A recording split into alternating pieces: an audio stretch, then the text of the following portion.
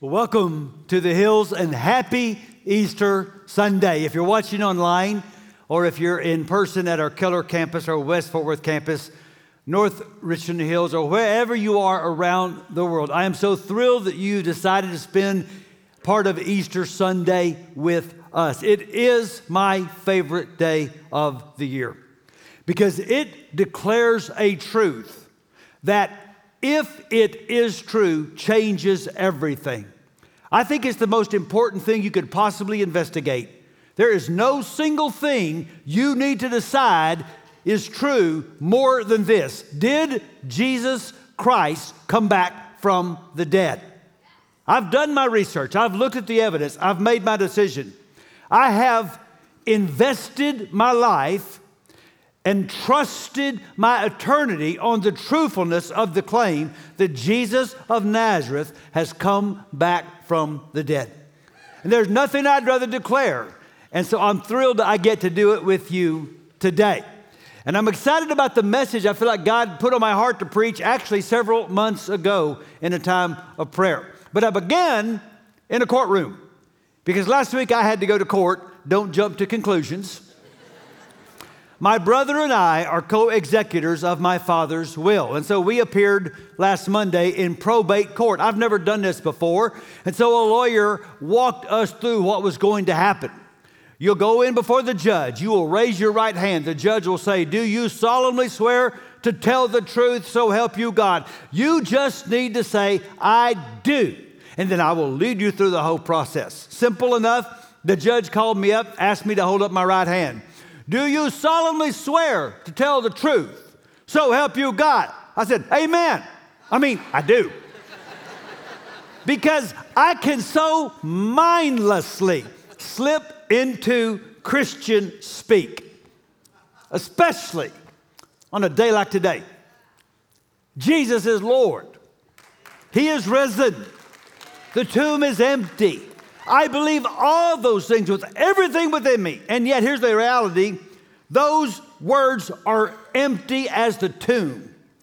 If Easter is just a day, rather than a reality by which we live every day.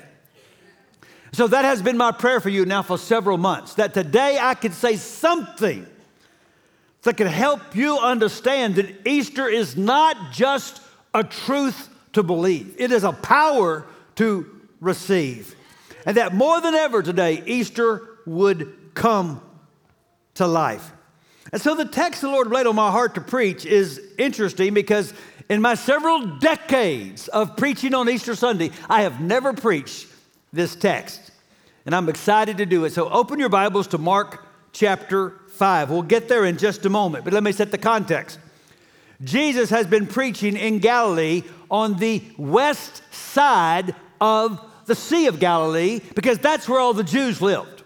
The other side was Gentile country, and no one had any use for that side. Jesus is experiencing a revival. It's late at night, they're exhausted, it's been a long day, and he says, "Let's go to the other side." And the disciples are thinking, it's already getting dark, and I'm tired, and besides, what's over there? But they get in the boat, and they start across the lake. And they hit a furious storm. So bad that these experienced sailors are freaking out, and Jesus is in the back of the boat asleep. So they wake him up, and Jesus rebukes the wind and the wave, and the whole sea calms down, and then they really start to freak out. And then the text says in verse 1, they went across the lake to the region of the Gerasenes. Now, I happened to be on that lake just a few weeks ago, and I took this picture. That is the region of the Gerasenes from a boat on the Sea of Galilee. That is where they were going. And as they got near the shore, they began to realize that they were about to face a storm that was scarier than the one they had just gone through. So let's keep reading. When Jesus got out of the boat, a man with an impure spirit came from the tombs to meet him. This man lived in the tombs. And no one could bind him anymore, not even with a chain, for he had often been chained hand and foot. But he tore the chains apart and broke the irons on his feet. No one was strong enough to subdue him. Night and day among the tombs and in the hills, he would cry out and cut himself with stones. When he saw Jesus from a distance, he ran and fell on his knees in front of him. He shouted at the top of his voice, "What do you want with me, Jesus, Son of the Most High God? In God's name, don't torture me." For Jesus had said to him, "Come out of this man, you impure spirit." And then Jesus asked him, "What is your name?" "My name is Legion," he replied, "for we are many." And he begged Jesus again and again not to send them out of the area. A large herd of pigs was feeding on the nearby hillside. The demons begged Jesus, "Send us among the pigs, allow us to go into them." He gave them permission, and the impure spirits came out and went into the pigs. The herd, about 2,000 in number, rushed down the steep bank into the lake and were drowned. Now, clearly something really unusual is going on. That 2,000 years ago, 2,000 pigs suddenly rush into a lake. And by the way, pigs don't stampede. Something supernatural is happening here. I took a picture. This is where that happened. That is the slope where this miracle took place. And when those pigs stampeded down that slope, the people watching them went into town to tell everybody what had happened, and the people came out. And then we get to one of my favorite verses in the entire Bible. When they came to Jesus, they saw the man who had been possessed by the legion of demons sitting there, dressed and in his right mind, and in a place where people took the dead. One man had come to life. So, the big question behind this story: why did Jesus cross the lake? Did he not know that they were about to engage a furious storm? Did he not know there were nothing but Gentiles on the other side of the lake? Did he not know that he was in the middle of a huge revival right where he was? Why did Jesus cross the lake? Well, if Jesus was anything, he was a man on a mission. And maybe that explains his unusual choice for a place to disembark. Now realize, this whole boat is full of Jewish people. They get close to the shore and they see something. Tombs, unclean to a Jewish man. They smell something. Pigs, unclean to a Jewish man. And then they hear something. Blood-curdling, demonic screaming in a cemetery, in the dark. And they faintly see the image of a naked man bleeding and screaming and running around. And Jesus says, "Hey boys, let me out right here." Are you kidding me? Demons and pigs and tombs, I ain't getting off the boat. But Jesus does, and right off the bat, we learn a couple of things about Jesus. One is, he doesn't run from death. He runs to it. The place we don't want to go is the place he wants to be. He didn't see a place where death reigned. He saw a place where he could announce his reign. Jesus is about to turn a cemetery into a seminary. He is about to turn a prison into a mission.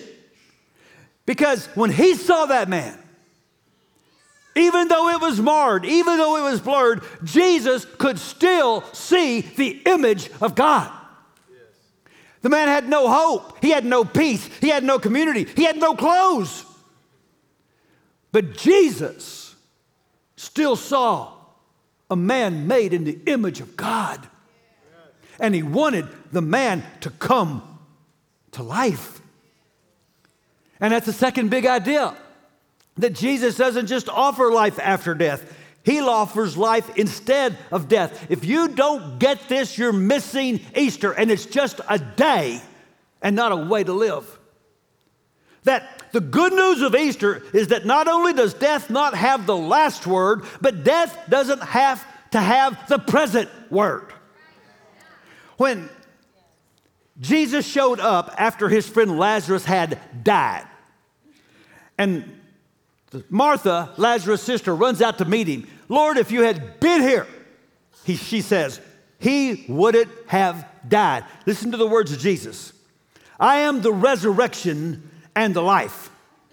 Those who believe in me will have life even if they die, and everyone who lives and believes in me will never die. Now please notice, he did not say, I will be the resurrection and the life.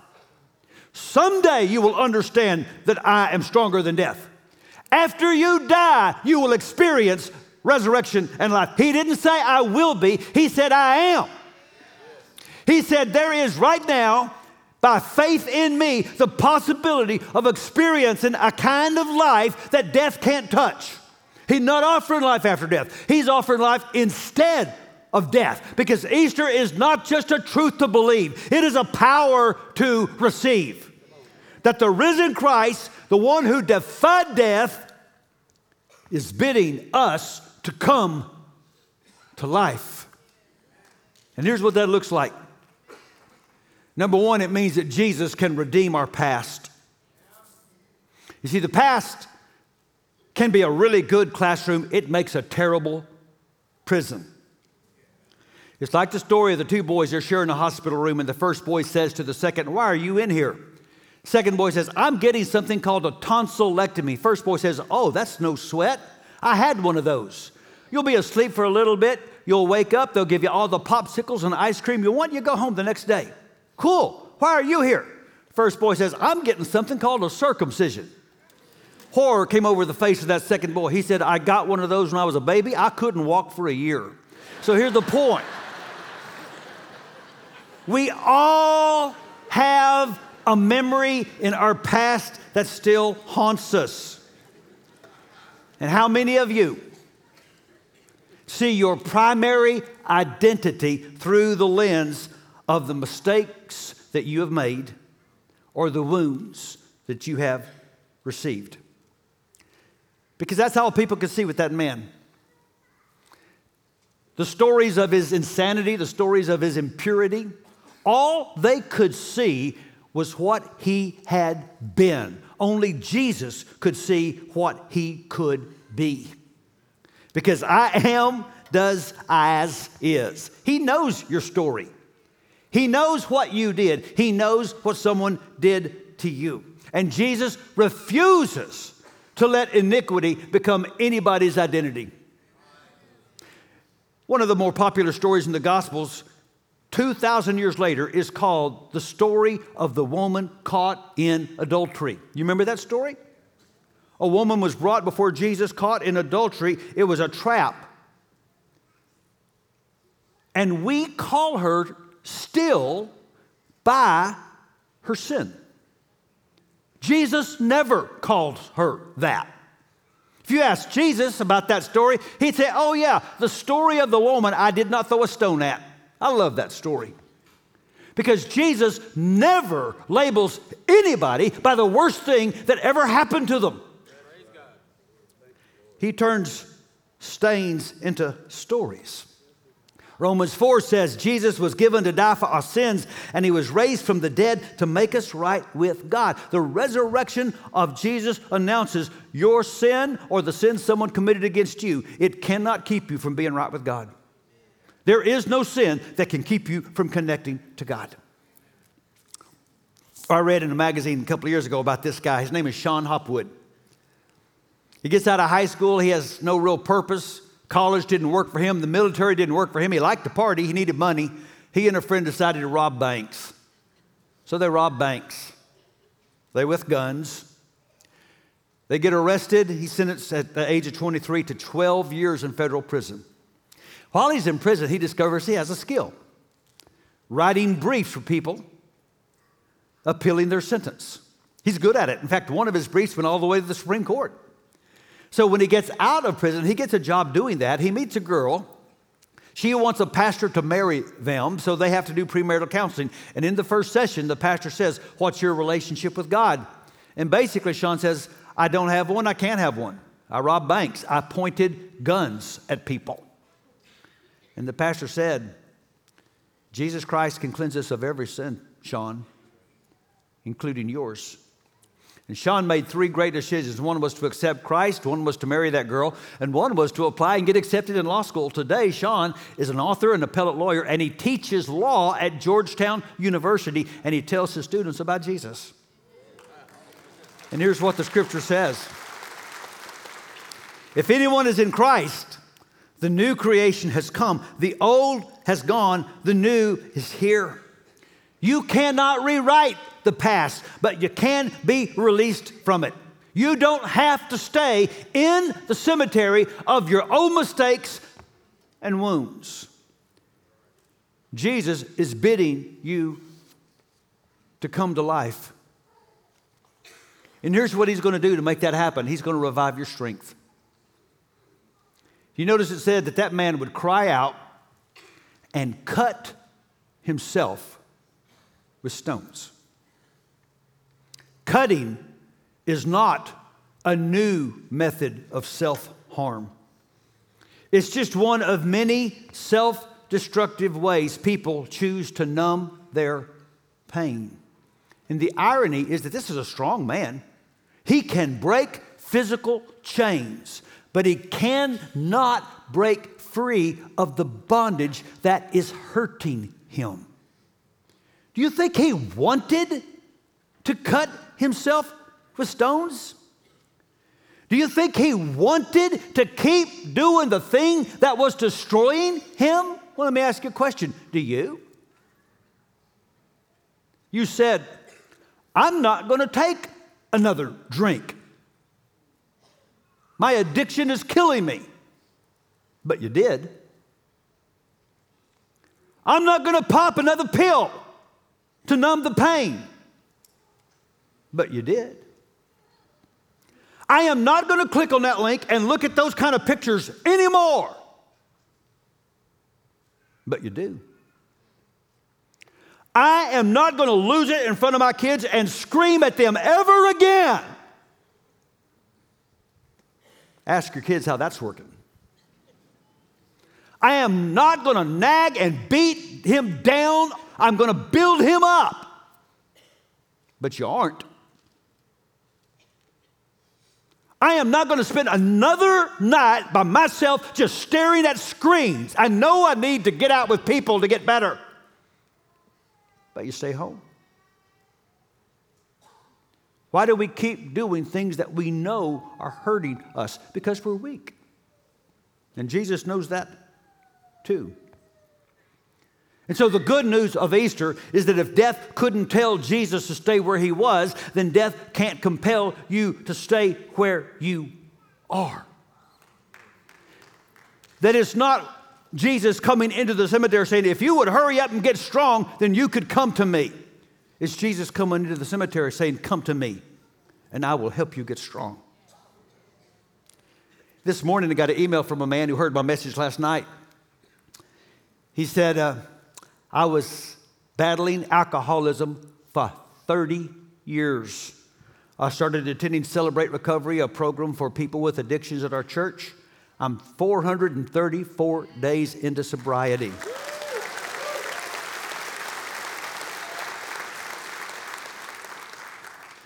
Romans 6 says, when we were baptized, we were buried with Christ and shared his death. So just as Christ was raised from the dead by the wonderful power of the Father, we also can live a new life. Remember, it's not just a truth to believe. Easter is a power to receive.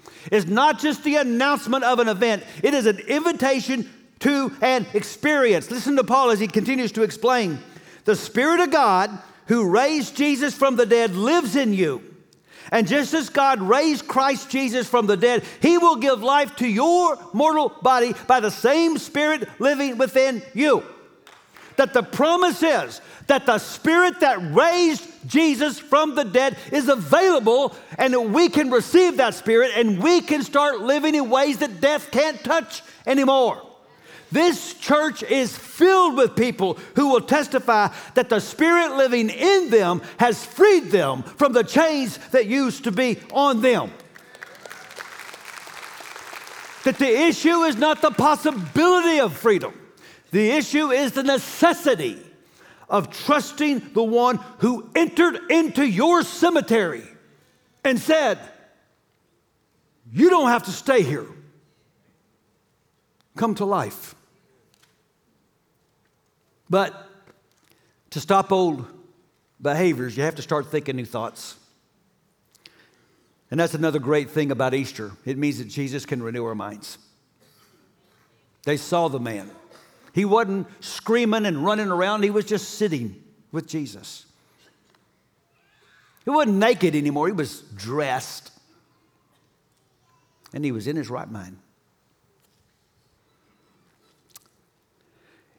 Scholar and theologian N.T. Wright tells a story of a colleague of his who came to Christ as a teenager in England.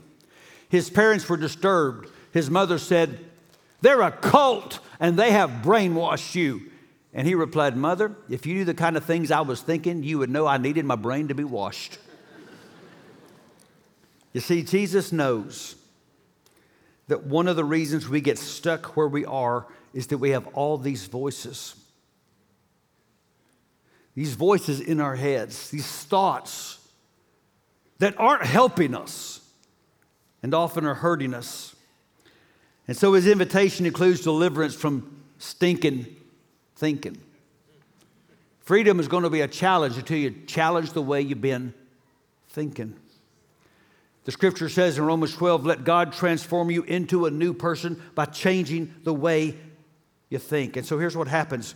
When the indwelling Spirit of God comes and makes his home in you, you start to have the capacity to discern between thoughts.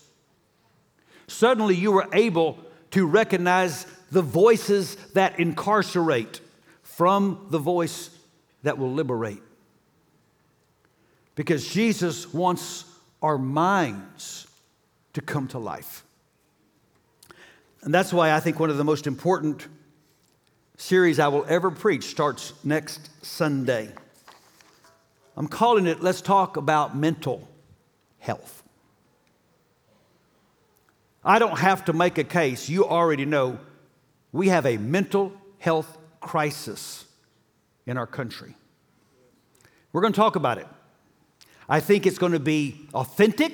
I think it's going to be empathetic. And I think it will be helpful. Because Jesus views no one as hopeless. He will get off the boat anywhere for anybody. I love retelling the illustration about Antonio Stradivarius. You know that Stradivarius violins are the most sought after and expensive in the world. But he was not a wealthy man. He couldn't afford the best wood. He had to go down to the harbor and get waterlogged wood, take them back to his shop, clean it up to make his instruments. And what no one knew at the time is that the microbes in the water were eating the fibrous infrastructure, creating chambers in the wood that caused the music to resonate. The wood that nobody wanted has become the instrument that everybody treasures. And this is what Jesus does. He goes into the cemetery. He goes and finds the people that nobody wants to be around anymore. And he calls them out. He bids them to come to life. And here's why he can do this. Because Jesus can deliver us from evil. Now, I don't know what you think about Jesus, but when you read the records of Jesus, you have to admit Jesus believed in the reality of supernatural evil. That behind the power of death, there were very real powers of darkness. And he didn't come to explain those powers as much as he came to expel them. One of Jesus' best friends, a man named John, summed up Jesus this way: the reason the Son of God appeared was to destroy the devil's work. That's why I think Jesus let the demons go into the pigs. He wanted a visible testimony. He wanted a testimony that Satan's a destroyer and that he can destroy what the destroyer wants to do. That's why they drown. Let me tell you something about pigs. Not only do they not stampede, they can swim. They can't fly, but they can swim. And these pigs suddenly rush down into a lake and they drown. And Jesus is making a point. That's what the destroyer wants to do to you. But I can destroy what the destroyer wants to do to you. And every time Jesus confronts evil powers get an eviction notice. Yes. Destruction is expelled and resurrection is experienced. And it happens all over the world. It happens all over this church. It happened to Sammy, one of our young ladies who grew up here. And I want you for a moment to hear her story.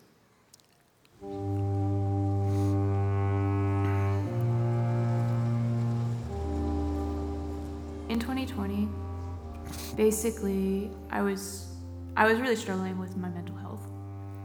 COVID-19 hit when I was in high school. 2020 was my graduation year. I was really mad at God during that time. I was like, why are you putting me through this? My mental health just was not good. I started hurting myself. I would cut myself. I would lay in bed all day. I couldn't get up. I was always afraid to go out and talk to people. I had severe, really bad social anxiety because I felt horrible and I didn't want people to know what was going on. And I just really felt like I was alone. I was in a really dark place. I realized that this isn't normal, and I need to figure this out. I didn't feel that connection to God. And I think that was a big thing I was missing, was feeling that connection to God and that joy of His presence. Then I was introduced to Ryan Young at church, and Ryan Young spoke about this thing called CR. He talked about hurts, habits, hang-ups. And so I was like, I checked off the box. I was like, okay, I think I need this. I walk in the room and I'm greeted and everyone was just so nice and friendly, but I could feel God's presence in the room. It filled me up. I feel lighter. I didn't feel like I was an outcast. When I picked up my blue chip, I made the decision and I decided I was going to stop cutting myself. Just going through the 12-step process and recognizing that I have all this guilt and shame.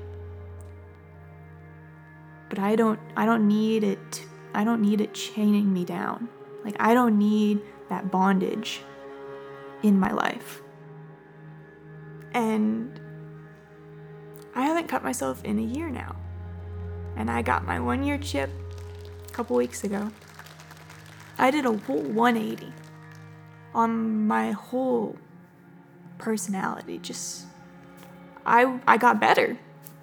I think the main thing I was hearing during that process was, I don't need to be ashamed. I don't need to feel guilty because God loves you no matter what. There's a lot of possibility right now. There's a lot of hope compared to the past where I felt hopeless. A year later, I'm full of hope. I just feel so excited for the future. I never realized God had a purpose for me. Then suddenly I realized He has a purpose for me, and now I'm just so excited to do that. Amen. Let's celebrate with Sammy. Her story's been told hundreds of millions of times since Jesus left the tomb. And it's told all over this church. And again, that's why I say it just grieves me. If Easter for you is just a day, and not a way that you could live every day. So back to the original question, why did Jesus cross the lake? Not to rebuke demons. It was to restore the image of God in a man. I want to go back and look at verse 6, but this time from the New King James Version. When he saw Jesus from afar, he ran and worshiped him. You say, my Bible doesn't say that. No, your Bible says he fell down or he bowed down. It's the word worship. It's the strongest word for worship in the Bible. It's the word used in Revelation when the elders and the angels and the saints bow before the throne. This man worshiped Jesus. So why did it translate worship? Because we just think, well, he couldn't have been worshiping because he was full of demons. No, he was worshiping. He's not the exception. He's the example. Here's what the Holy Spirit is trying to say. Yes, it was blurred, and yes, it was marred, but this man was still made in the image of God. And no person is so hopeless or so bound that they ever get in a place where they can't cry out to Jesus. And no cemetery is so dark that he won't enter it and release them. And that's true even if there's a cross in that cemetery. Because Jesus doesn't run from death. He runs to it. And he went toward death so that we could come to life.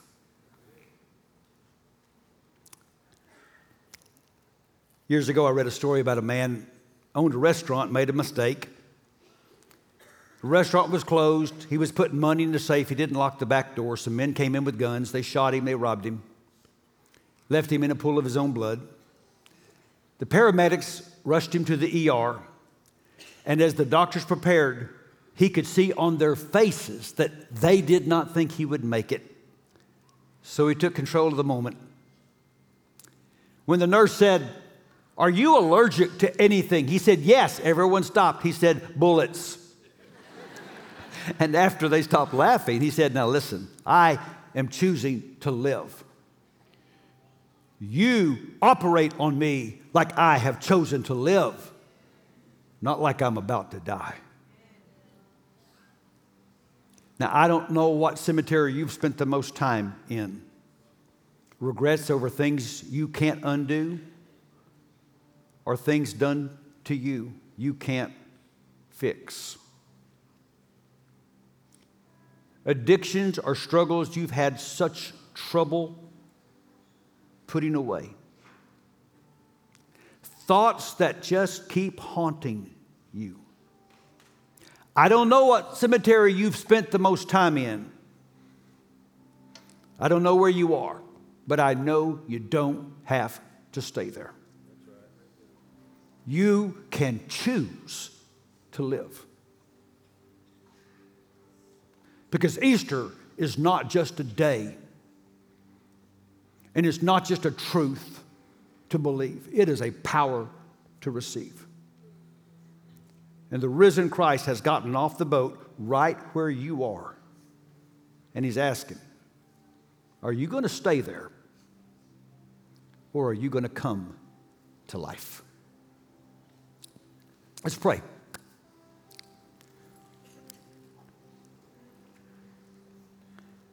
Oh God, thank you. Thank you for being the God that turns graves into gardens.